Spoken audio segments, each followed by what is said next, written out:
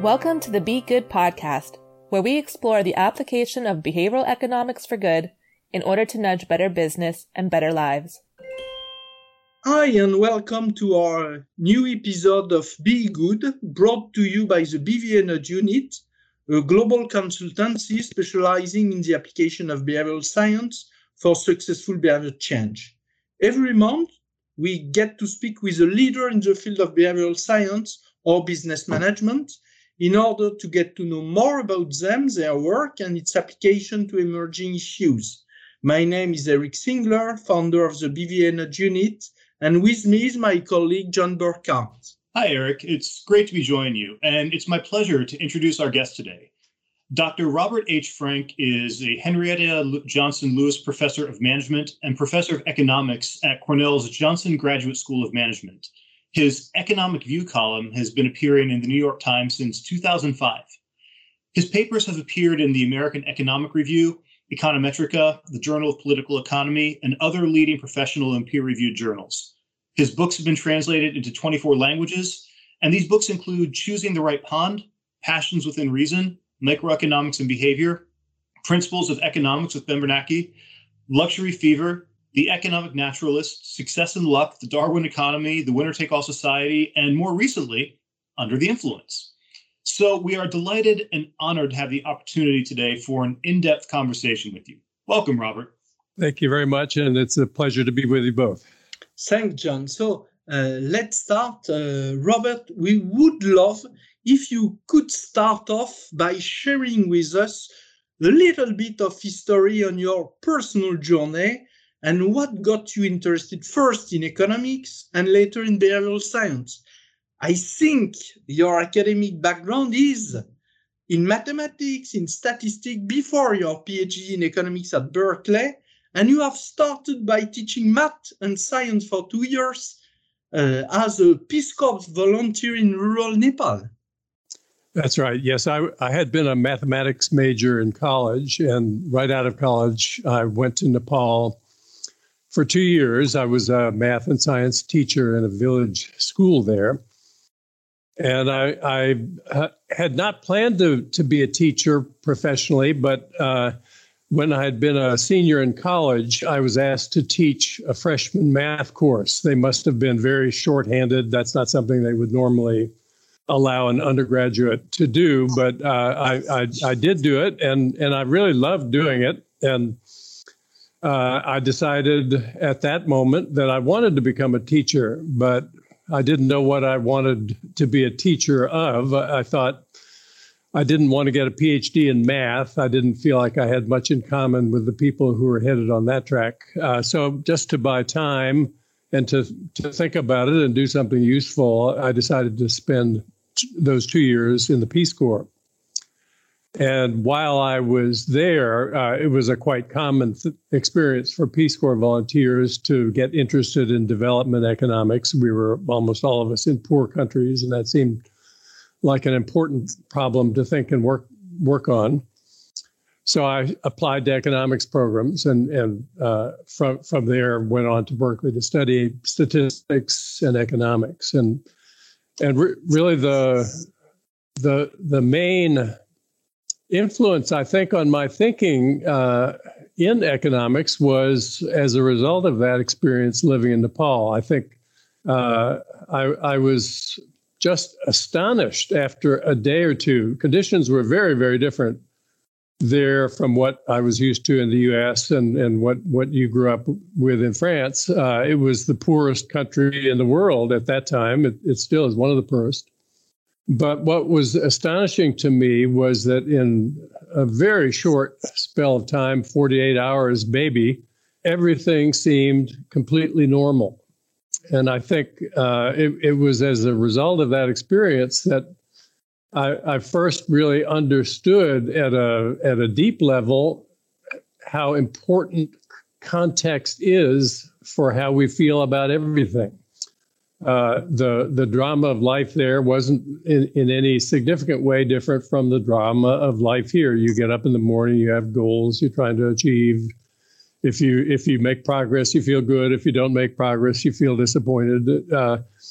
And so the kinds of material surroundings that we need in order to live our lives, of course, there are important differences in healthcare systems and other things that matter. But how big your house, whether you have a car, whether you need a car, all those things depend on context. And that's been really, I think, the animating insight that's guided much of my work in the decade since then. Mm-hmm. Thanks a lot. You mentioned Richard Taylor in your book at the very beginning of your career and some conversation you had with him, I think. Could you tell us more about any mentors that had a strong influence on you, maybe some others? Yeah, well, Richard Thaler had come to Cornell while I was away during my first sabbatic leave. I was in Washington, D.C. for 2 years on leave. I came back. He had been there for a year. I met him shortly after I got back. And he and I spent long hours talking with one another. He was just working on his 1980 paper.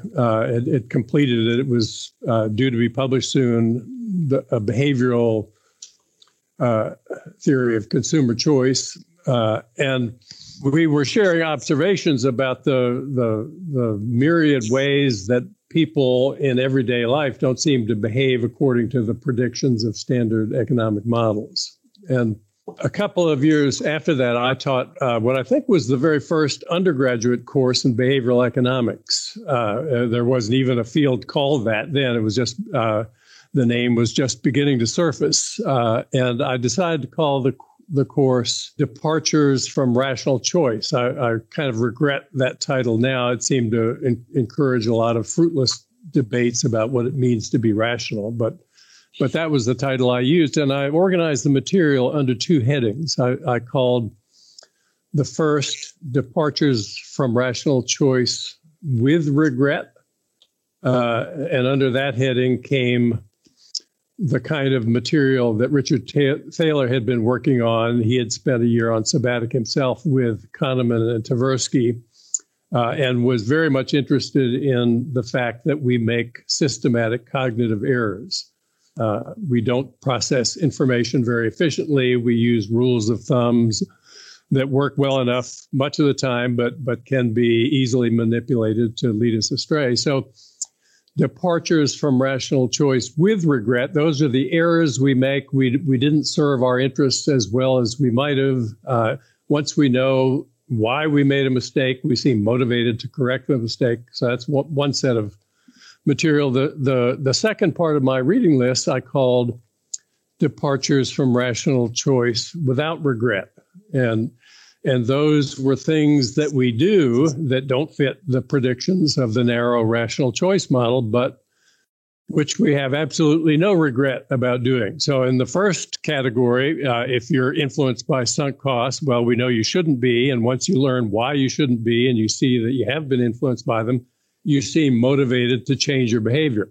If an economist were to tell you that a selfish person wouldn't leave a tip at a restaurant far from home that he didn't expect to visit again, because after all, it's too late for the waiter to withdraw the good service that he's already given, the person who hears that statement from the economist would not think, I'm going to change my behavior from now on. Thanks for pointing that out. He would think, what kind of a person would behave that way? The waiter provided good service. It was the expectation, at least in many countries, that you get a tip after you do that, and you'd feel like you hadn't lived up to your end of the bargain if you didn't leave a tip. So those are departures from at least the predictions of the narrow self-interest model that we don't seem to regret.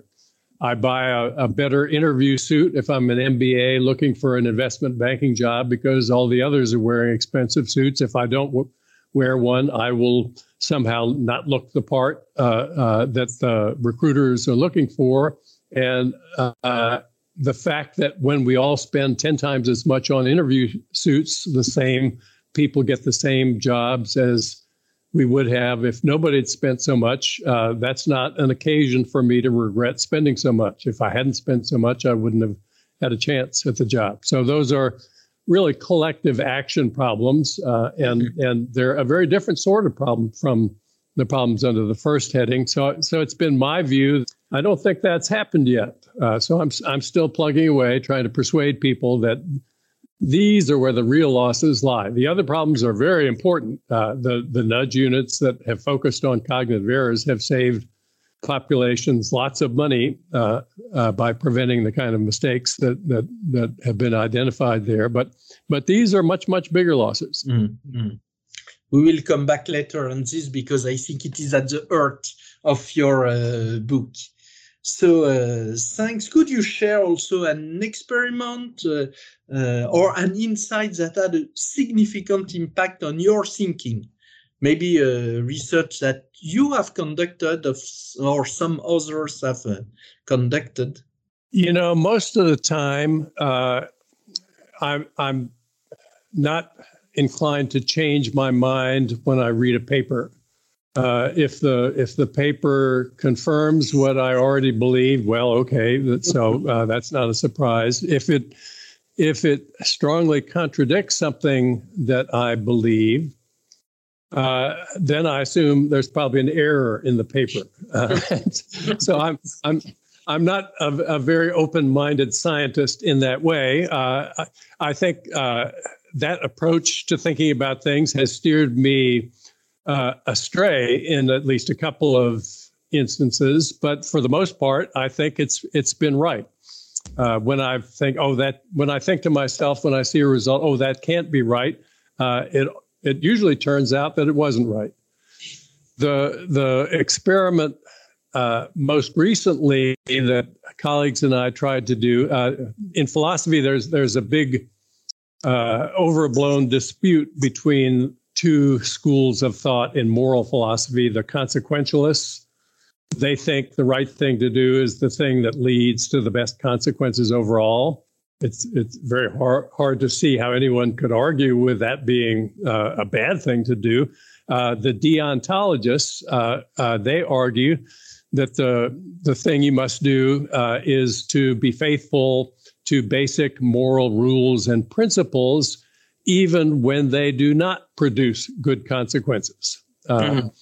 Mostly these two schools of thought produce identical recommendations about what to do. So as a practical matter, they don't diverge very much. But as an interesting empirical observation, there seems to be very hostile feelings on the part of the deontologists toward the consequentialists. They really don't like the consequentialists.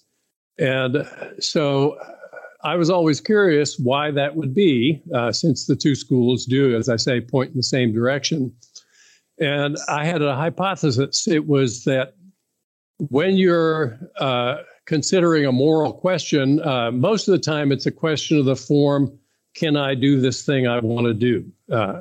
When you run that question through your moral filter, the consequentialist asks, well, will the benefits from me doing it outweigh whatever costs result of my doing it? And that's where I think the problem might lie. If I'm the one who wants to do the thing, and I'm the one who has to estimate what the benefits of doing it would be and what the costs of doing it would be, since I have an interest in doing this thing, and since there is always ambiguity in the estimates of costs and benefits, I will tend to recruit estimates of the benefit that are favorable to the outcome that, yes, I'm allowed to do it, and estimates of the costs that are also favorable to my position. And so I will tilt the analysis in my favor and therefore do many things that I shouldn't do if I'm a consequentialist. That was my hypothesis. And we did some experiments. We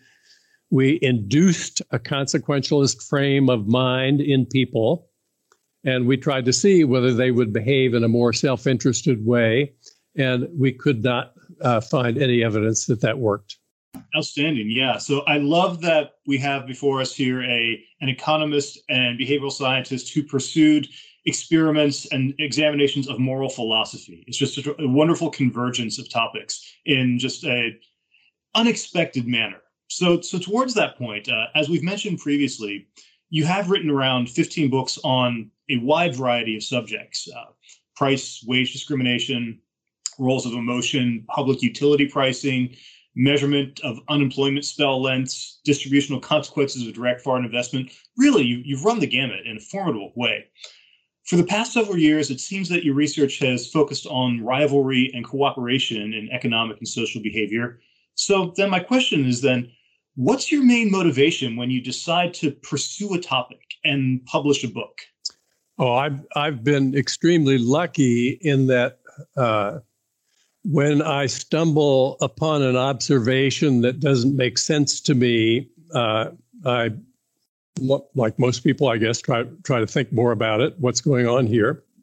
And I usually write something brief about it. You noted that I've been doing a New York Times column for a long time. I'll often explore something that's bothering me, a question I'm having trouble resolving in the context of a short piece like that. And, you know, we like the world to respond to what we do. I think that seems to be a deep-seated desire in people. At least it was in my kids. I remember when they were babies. I have 4 sons, all adults now, but when they were well short of 1 year old, I can recall walking them up to a light switch and flicking the light on, and they would watch me do that. And then with utter delight, reach for the light switch and flick it on and off and just take sheer delight in the fact that they could make something happen that way. So when people react to something you've written with interest, that's often a spur to think further about it. And so I've been free in the context of the job I held for many years. I retired from Cornell this summer. I've been free just to sit down and launch an investigation that takes me wherever it will. And it's often hard to get started on these things. I think one of the most neglected features of human nature by behavioralists is the tendency of inertia. You know, when my kids were little, it was very difficult each evening to get them into the bath. You couldn't get them to drop whatever it was they were doing and get into the bath. Once they were in the bath, though, no, they would not want to leave the bath for any thing other than a dire threat. So to want to keep doing what you're doing, that's an incredibly powerful drive. And I think the fact that once you get started on a project, in my case, on a book, then it's just so easy to keep going on it. And so some of the most joyful hours, this feeling of flow that's described as the most pleasurable psychological state is just it's a great thing. It's a wave to ride for months on end. It's an experience that I just feel incredibly fortunate to have been able to savor, not once, not twice, but multiple times over the course of a career. That is quite a gift. I think we should all aspire to have such a satisfaction and wonderful diversity of experience in the work that we take on. And it's quite an inspiration to us. We definitely want to talk about this book that you have written very recently. But before we jump into that, we're going to look back at some of the works you've put out in the past. And are there any key insights from previous publications you've made that you'd like to share with our listeners? What have you learned that you'd consider really important for people to know? Yeah, that's a great question. I think I've always thought about things from the standpoint of a Darwinian evolutionary framework, how a couple of simple principles of evolutionary biology could organize so many things that you would see in the natural world. And it was always a challenge to me to think about how unselfish motivations could survive under competition in the natural world. We say in economics, people donate to charities because they get a warm glow from doing that. That's descriptively accurate. People do seem to feel good when they donate to charity, but the simple Darwinian model says that you raise more offspring when you have more resources at your disposal. That was always true, at least in early human history, maybe not so much now. And so why would getting a warm glow from giving away material resources serve your evolutionary interests if it resulted in your being able to raise fewer offspring, not more? And so that was always an interesting puzzle to me. It was clear that people did get a warm glow from doing that, but why would evolution favor people who got a warm glow from that? And so I think for me, it all began to make sense when it dawned on me that there are really two competing sets of forces in evolution. One is that we are rivals with one another. If there's limited resources available, who gets the limited stocks of them? If there's a famine, is it the poor who get fed? No, it's the people who have more who get fed. And it's not that if we want to predict who gets fed, we would not look to someone's absolute resource holdings. We would look to their relative resource holdings. It's not whether you're smarter than they are in the absolute sense. It's whether you're smarter than the people you're competing against. It's whether you have more money than the people that you're bidding against for the resources that really matter. So that's the strain. That's the set of forces that predict that people will not get a warm glow from giving money away to charitable causes. But economics brings in another important insight, which is that in virtually every endeavor, there are very profound and widespread economies of scale.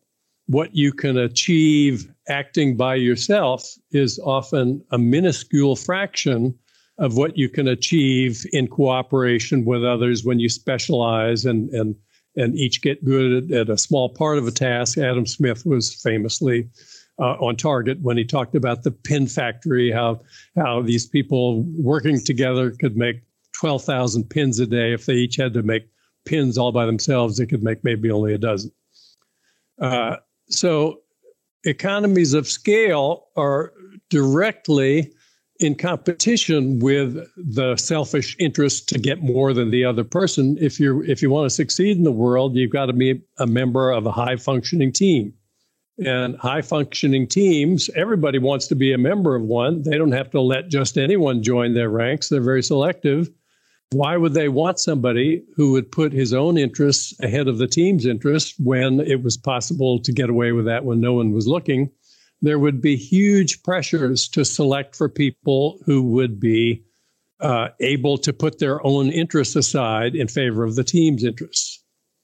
And so you said rivalry and cooperation; those are the two main threads. It's the ability to put your own interests aside and become a high-functioning team member that enables you to gain access to the resources that you need. But it's also inescapable that there's an element of rivalry in seeing who will get to be named to those teams as well. They don't just name school dropouts to be team members. They look for people who really know what they're doing. And so it's a competition to achieve the rank you need, to get the credentials you need, to get onto the good team. But it's also a character question. Can we identify people who are honest, who will put their own interests aside when the team's interests? And we're actually pretty good at that. Wow. Fantastic. Great answer. And it leads us brilliantly into what we wanted to ask next, which is around the role of behavioral economics itself. You've been part of the behavioral economics revolution, and this is always interesting to me because everybody defines behavioral economics a little bit differently. What do you think behavioral economics has added to classical and neoclassical economics? And would you define yourself as a behavioral economist? You know, in the early days, I'm talking about 1980 to 85, when the field was just actually beginning to emerge as a field. Yes, I thought of myself as a behavioral economist. I said, well, there are two main branches of the field. There the cognitive errors branch, and then there are the other behaviors that don't fit well within the framework of the traditional models, which I think often are a consequence of people caring about goals that aren't assumed in the standard models. So the part of my course that I call Departures from Rational Choice Without Regret includes those. I don't regret bidding for a house in a better school district because that's a really important goal to get my kids into the best possible school. But it's true that when we all bid as intensively as we're able for houses in the better school districts, which, by the way, are always in the more expensive neighborhoods, in France, it's the same school budget in every school everywhere in the country. They're on the same page of the national curriculum every day of the school year, and yet families are not in doubt about which schools they want their children to go to. They want their children to go to the schools located in the more prosperous neighborhoods because the pace of learning is always higher in those schools. So we know that as parents, if we all bid for houses in the better school districts, half of all kids are still going to go to bottom half schools, the same as before. But that doesn't mean we made an error to bid for houses in the better school districts any more than we made an error if we stood up to see at a crowded event when others were standing in front of us. We all stand to get a better view. Nobody sees any better than if everybody had remained comfortably seated. Those are collective action problems. They arise because we're chasing something that the standard model didn't contemplate. The standard model says how we feel about our house depends only on its absolute features. How many rooms does it have? How many bathrooms? How many rooms with a view does it have? All those things are what count in absolute terms. No, how you feel about your house depends on how your house compares to other houses in the same local environment. In Nepal, I lived in a 2-room house with no electricity, no running water. Never during the 2 years I lived there did it seem in any way like an unsatisfactory house. It was a wonderful house in that context. If I lived in that house here, my kids would have been ashamed for their friends to see where we lived. I would have been ashamed. Not because they're bad people or I'm a bad person. That's just the way life is. Context shapes our evaluation of everything. And traditional models almost totally ignore the role of context. Is it cold out? It's a 16-degree day. Is it cold out? Well, if it's a March day in Oslo, that's a wonderfully warm day. People will think you're crazy if you ask. It's a cold day. Everybody's out there in shirt sleeves. If you grew up in Miami, where I did, and it's a 16-degree day in March or November, is it cold? Yes, we knew the answer too, but it was a different answer. Context matters. Robert, it's time now to talk about the new book I mentioned in the intro, Under the Influence, Putting Peer Pressure to Work. Can you first tell us a bit about your specific motivation for writing this book? How countries came to regulate smoking. I was very surprised, by the way, when I saw that France had banned smoking in restaurants. I did not imagine that would ever happen, but we began banning smoking in restaurants and other public places in the United States only after reports came from Japan that exposure to secondhand smoke caused health problems. You were more likely to get certain illnesses if you were exposed to secondhand smoke. Up until then, we didn't regulate smoking. Smoking had long been shown to cause harm to you, the smoker, but it was only when there were studies showing that smoking caused harm to others who had no obvious way of avoiding the harm that the state felt empowered to try to regulate smoking. We imposed heavy taxes on cigarettes. We said you couldn't smoke in public places and so on. That's a natural response to the reluctance to be told what to do by the government. That's a stronger impulse in this country than it is in France, but you see this in every country to some degree or other. But to my eye, the real harm that you do if you become a smoker is that you make other people more likely to smoke. I began smoking when I was 14 in 1959.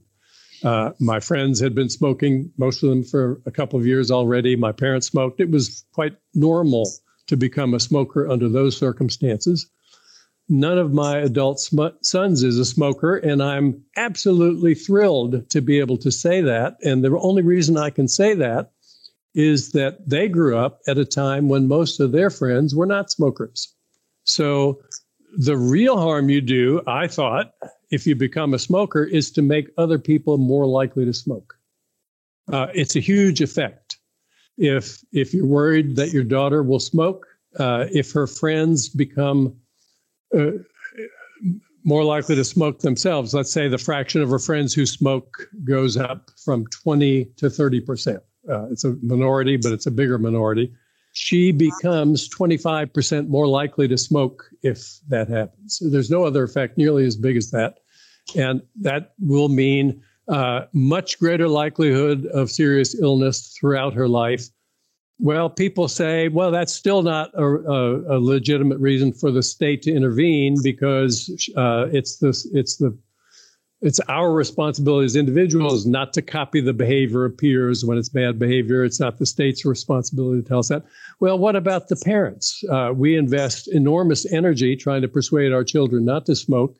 What's certain statistically is that if more of their friends smoke, many of us are going to see those efforts go up in vain. We're going to be bitterly disappointed that our children become smokers, that they die prematurely, that they suffer illnesses they didn't need to suffer. So those parents are harmed. How much would they pay to avoid the harm of seeing their goals thwarted in that way? So the thesis of the book is that what we do profoundly influences other people, not just with respect to smoking, but in virtually every domain, sometimes for the better. When we put solar panels on our rooftops, that makes our neighbors more likely to do it. When we exercise and others see us doing that, they're more likely to be motivated to do it too. So sometimes for the better, often though, for the worse, we have an interest in the influences that shape our behavior. We should care about them. And if we thought about it, we would.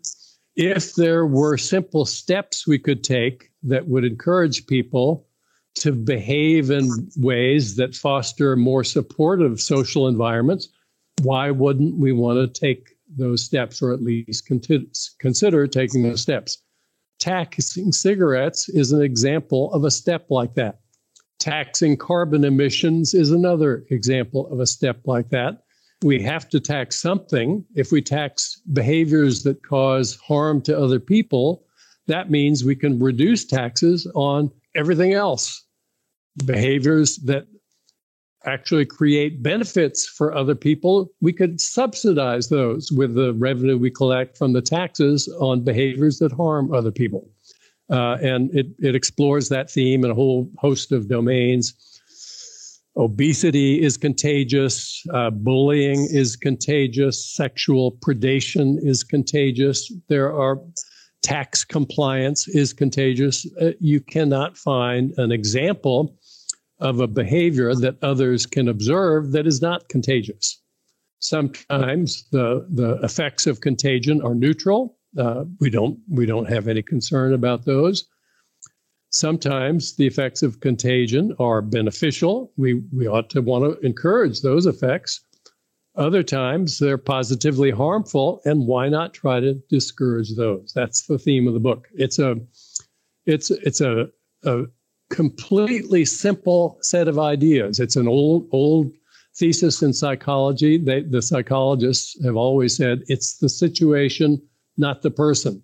You want to know what somebody's going to do, don't ask what kind of person is she. Ask what are the social circumstances that surround her when she decides what to do.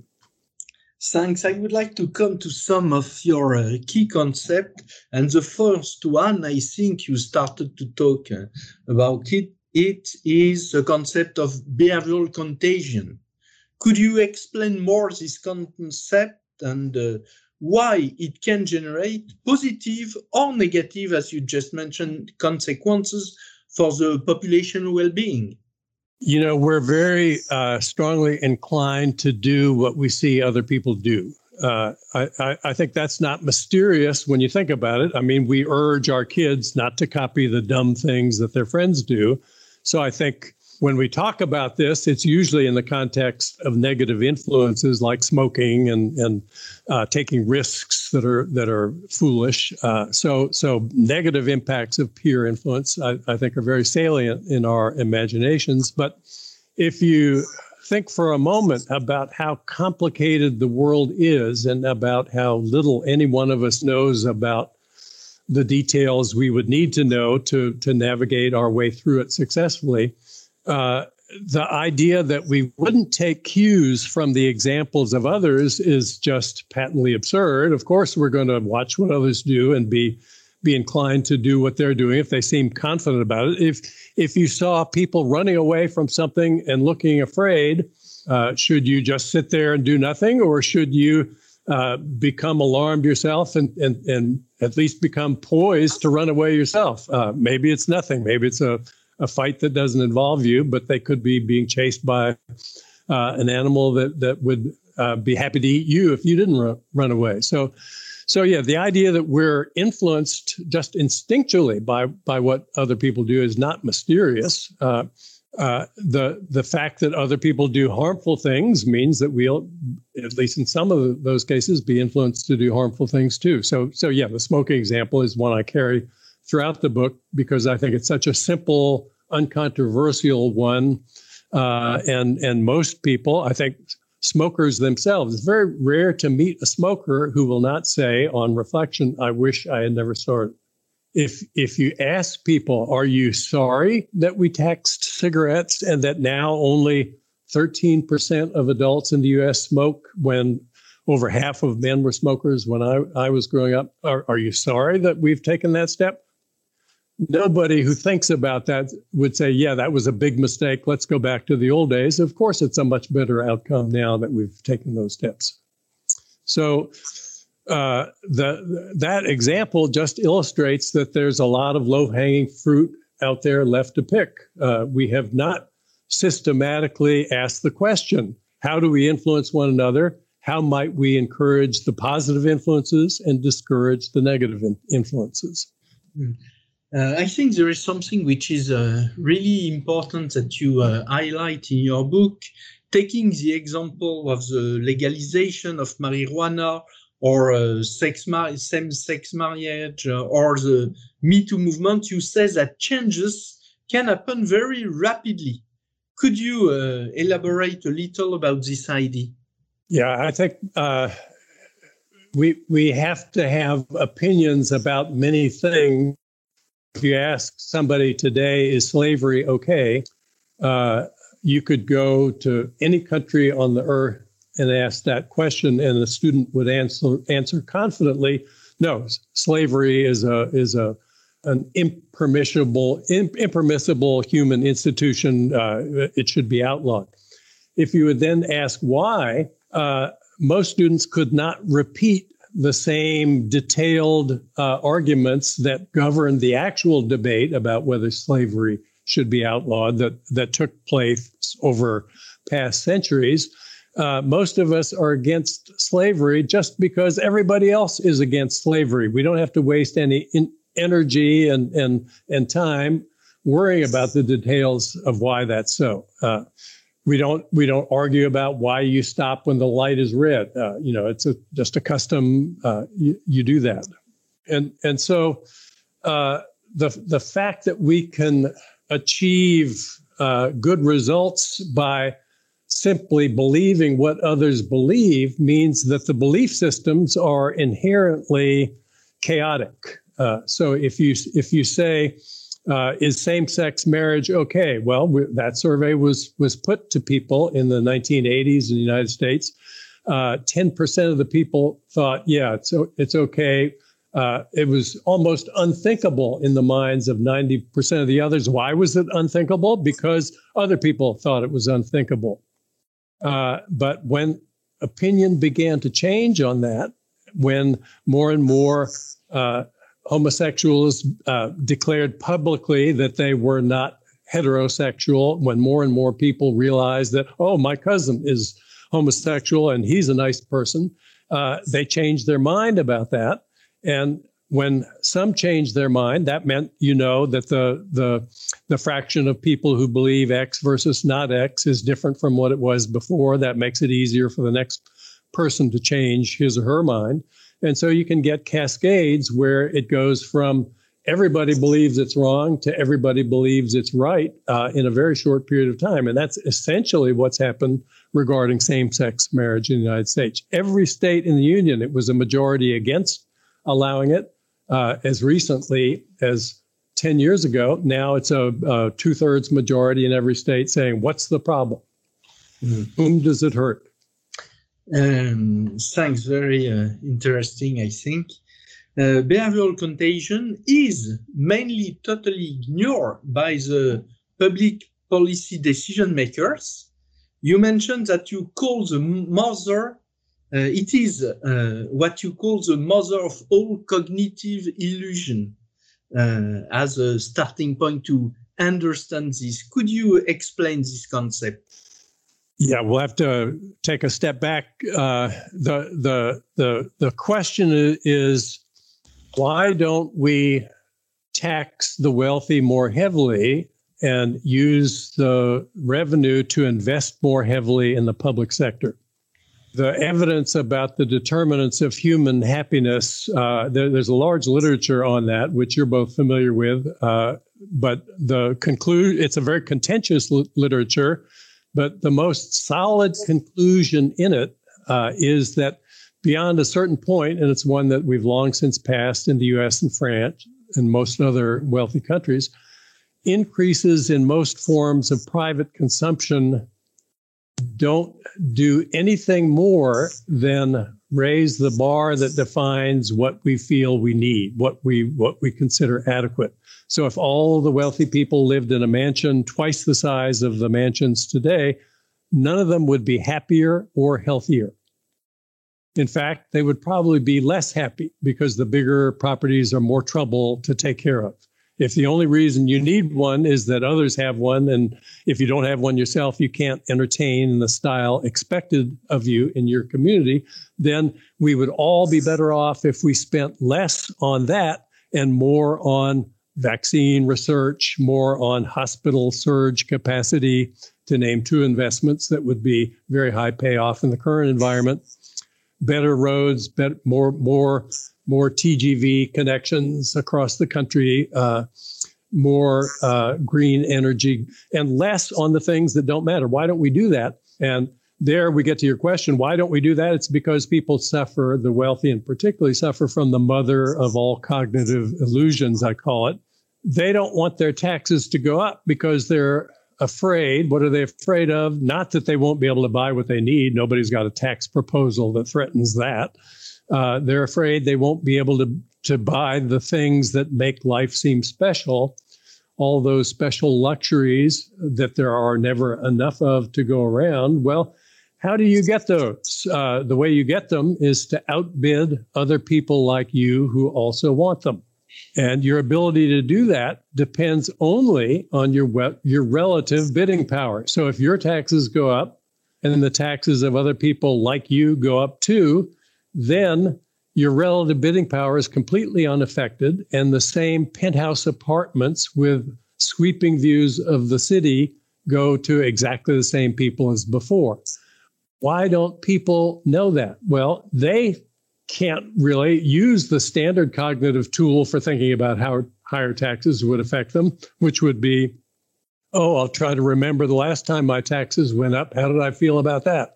Well, if you're wealthy, living in the post-World War II era, your taxes have not gone up. They've gone steadily downward across the Western world, with only a handful of trivial exceptions.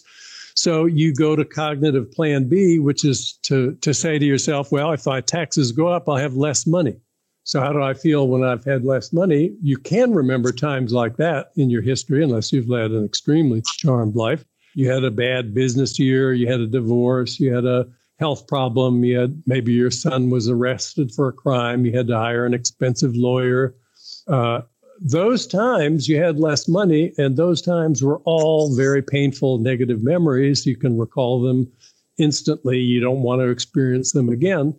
That's what you think is going to happen if they raise your taxes, because you'll have less money. But what's not true about those cases was that in each instance, you had less money, but everyone else had the same amount of money as before. So your relative bidding power was lower. You really were less able to buy the special extras that you wanted in those cases.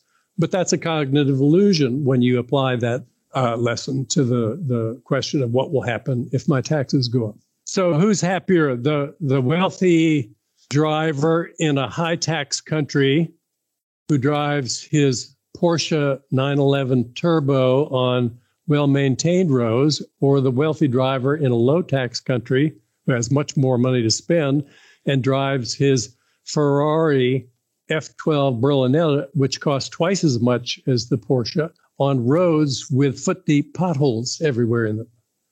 It's an easy question. You know, the Ferrari driver is going to be much less happy if everyone else had the same amount of everything else in the world. That would be an easy question, but in fact, it's a very easy call. If we taxed ourselves more heavily, those of us who have high incomes, and spend it in the public sphere on things that would benefit all of us in palpable ways, then we would all be happier, rich and poor alike. You mentioned that one key solution is to create what you call supportive environment, and also to ask questions. The last chapter in my book is an attempt to explore what scholars have learned about how we get past this stubborn problem of polarization. We have people in different camps. One camp believes X, the other camp believes not X, and they can't talk to one another. And it was a very illuminating body of research for me to investigate. It's a difficult problem, number one. First, don't imagine that there's an easy answer to that question, but there are ways we can make progress. And the one finding that stood out to me more than any other was that if you try to explain to someone, it's going to all the time when we're talking about conversations between people in opposing camps. People become defensive. So psychotherapists know this. People who counsel battered women say that if they try to point out to a battered woman how the abusive relationship is harmful to her interests, typically a woman will get defensive and become even more determined to stay with the abusive partner. What they report is that if instead they ask a woman to describe her relationship and then listen attentively and ask questions along the way, the battered woman will conclude quickly of her own volition, what am I doing here? I need to get out of this relationship as quickly as possible.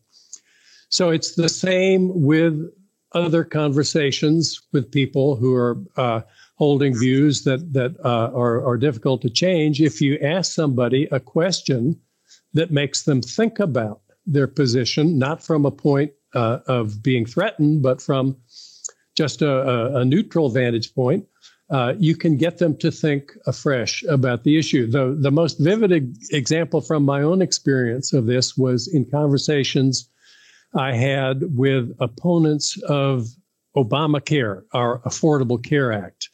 Unlike France, we have not had universal health coverage. There's been an attempt to expand toward that. Obamacare was the first step. It had three features. Everybody had to buy insurance. That was the mandate. There were subsidies for insurance if you couldn't afford it. You can't make people buy something they can't afford. And so the idea of the Obamacare was very unpopular, but not all features. The third feature everyone liked. The insurance companies had to cover you even if you had a serious illness to start with. But they hated the mandate. They wanted to repeal Obamacare because they hated the mandate. If you tried to explain to them the statistical rationale for the mandate, that went nowhere. Finally, by accident, I asked an Obamacare opponent this question.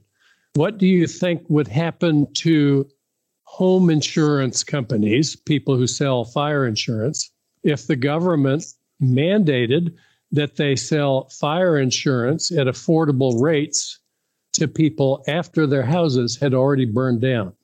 And people were happy to think about that question. It's not a threatening question. You don't have to think about that question very long before concluding. Almost even the dullest person will quickly conclude, oh, if you required that, the insurance companies would go bankrupt because nobody would buy insurance until his house burned down. Why would you buy insurance if you didn't need to in order to get coverage? If you could wait and buy it only if you needed it after your house burned down. It wouldn't work. Home insurance works in the marketplace because nobody knows whether his house is going to burn down. Mm-hmm. In the health market, you know whether your house is going to burn down. You know you have diabetes. You know you have cancer. And the insurance company knows it too. They can't sell you insurance at affordable rates unless there's something that has everybody who's not sick in the pool too. So once people see that, they say, oh, well, maybe we actually need this mandate. So asking the right question is incredibly powerful as a conversational tool with people who are trying to make progress with difficult ideas. Thanks, Robert. We would love to have your perspective regarding the two biggest problems we think with John the world is facing. So, John? Well, so polarization, you've been rather prescient in terms of where we wanted to direct this conversation a bit. Polarization is a major topic in many dimensions in the world today, and we're curious around your perspectives on a few of these very particular dimensions. First, very timely, affecting everybody in the world right now, is the COVID crisis. This is of particular relevance to us here at the BVA Nudge Unit, as we've been working with the French government around changing people's minds and their behaviors in response to the virus. What would be your advice to help governments successfully encourage citizens to adopt safe behaviors and specifically to seek vaccination? Are there any ways we could concretely use behavioral contagion to accelerate vaccination efforts?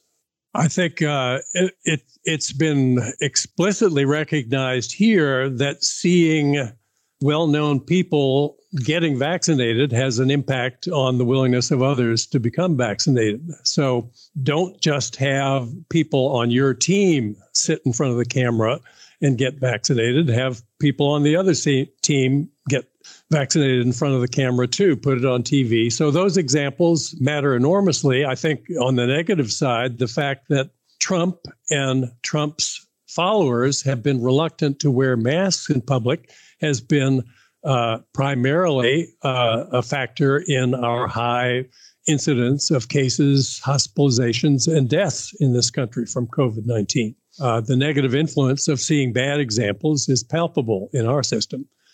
For vaccinations, I think the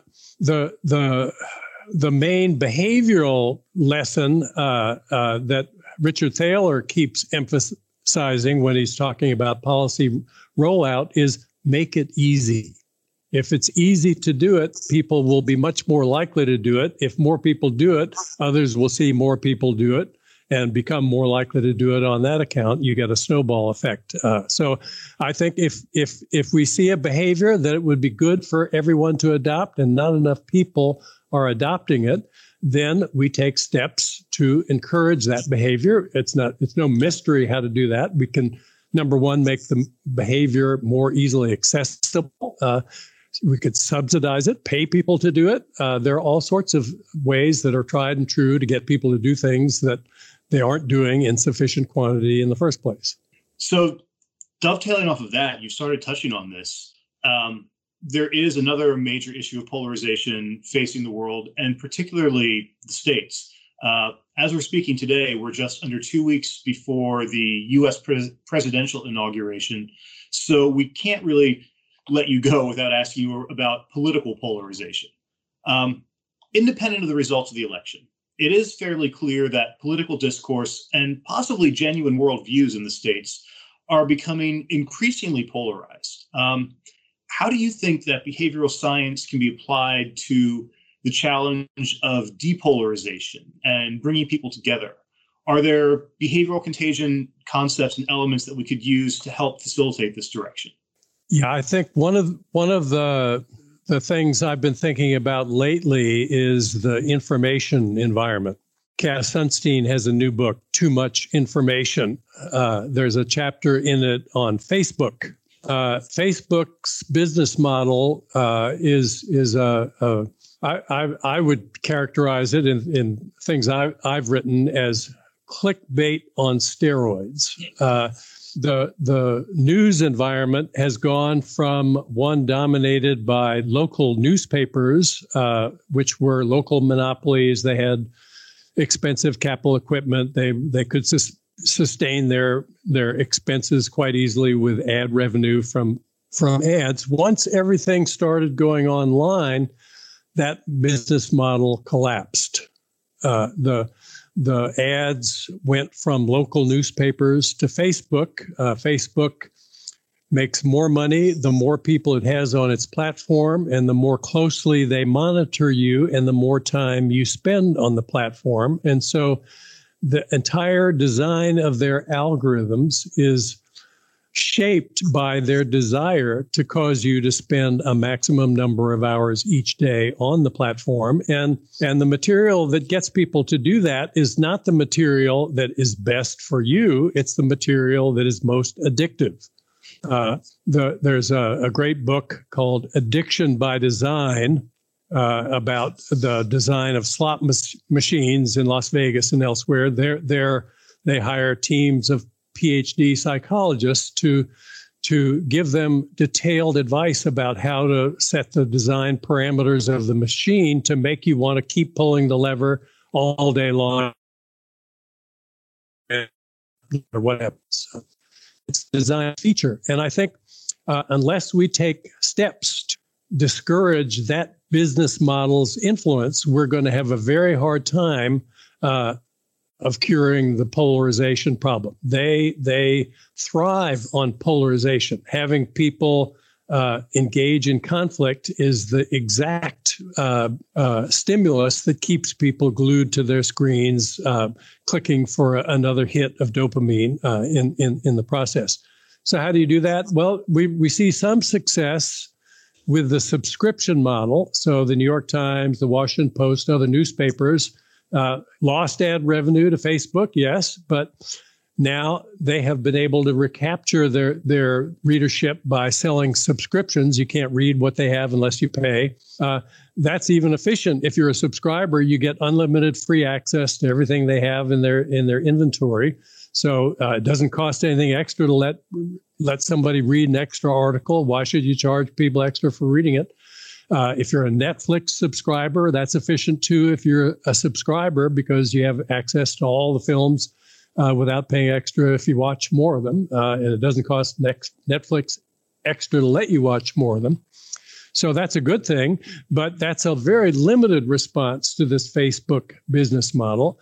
We ought to be encouraging the subscription model. That would mean income support for people, or maybe in the tax code, give people an allowance to buy more subscriptions to news sources at the local levels. These ones that have succeeded have been mostly national in scope. We have a shortfall of investigative journalism, the kind of journalism that keeps politicians honest. There is a agency in the government here, the National Endowment for the Arts. They encourage artistic endeavor with grants. That we could encourage investigative journalism with grants. There are nonprofit organizations that do investigative journalism. We could fund those more generously. There's a lot we can do, but I think when you're focused on polarization, the real key item to zero in on is combating the business model that drives Facebook and its ilk. It's really important to get at the root cause of that polarization. Thanks, Robert. We are at the end of this great conversation. but we are curious with John about your vision of the future of economics and behavioral science. Where do you see things heading? I think I'm looking at this question the same way I looked at it in 1983 when I taught that first behavioral economics course. There are enormous inefficiencies in the system. That's bad news at one level. We're all suffering much more than we need to be suffering. But at another level, that's incredibly good news, because what's true about an inefficient situation is that, and this is a remark I make in virtually every class I've ever taught over the last decades, when the pie gets bigger, it's necessarily possible for everyone to have a larger slice than before. You can draw two diagrams of pies, cut them up any way you want, keep the angles of the slices the same in the two diagrams. Everybody will have a bigger slice than he had before if you make the pie bigger. Nobody can argue against that. Doesn't happen automatically when you make the pie bigger. Sometimes you have to take steps to make sure that somebody who got most of the increase in the pie shares some of it with somebody who didn't get any. But we can do that. And when we see an inefficient situation, we can make everybody better off. What that means is we can enable everybody to pursue more fully his or her vision of whatever the good life entails. Why wouldn't you want to do that? So going forward, it's my hope that behavioral insights will help us focus on the steps we could take to make the system more get people to avoid cognitive errors is a step we've been taking in the nudge units for many years. We should continue taking those steps and expanding them. Mediating solutions to the collective action problems is something we've focused much less on, but the gains to be had there are even vastly larger than those other gains. And we can make enormous progress going forward if we'll just focus on those more intently than we have in the past. There's no sacrifice necessary to shift the pattern of investment away from increased private consumption that has no positive effect on anyone's health or happiness towards additional spending in domains where we know it would matter for us. Fascinating. Well, thank you so much for joining us today, Robert. Is there anything you'd like to leave our listeners with? And where can they find out more about you and your work? You know, I'm unusual in the sense of being a geezer on Twitter. Most people on Twitter are a lot younger than I am, but I joined a year or two ago, a couple of years ago, and have found it an unusually useful forum for encountering ideas that I've found to be of use in my own thinking. It all depends, of course, on whom you follow. If people are inclined to follow me, my handle is @econnaturalist, @ECONNATURALIST. And what I've taken to of late is that when I have something to write, I make use of Twitter's new feature, which is the thread feature. I'll write a series of tweets trying to summarize the basic ideas and get feedback on the ideas. I found it enormously useful, both for putting the ideas down in concise form and for getting responses from other people about how to think more clearly about them, how to refine them, where I'm wrong, where I need to put more emphasis into being more explicit, and so on. So that's the forum where I'm most likely to encounter useful commentary, I think, these days. Excellent. Thank you so much. Okay, very good talking to you both. Eric, John. Thanks a lot, Robert. It was a fascinating, I think, conversation. I'm sure our listener will enjoy it alone and will learn a lot. So thanks again for joining. Be good. a podcast by the BVA Nudge Unit.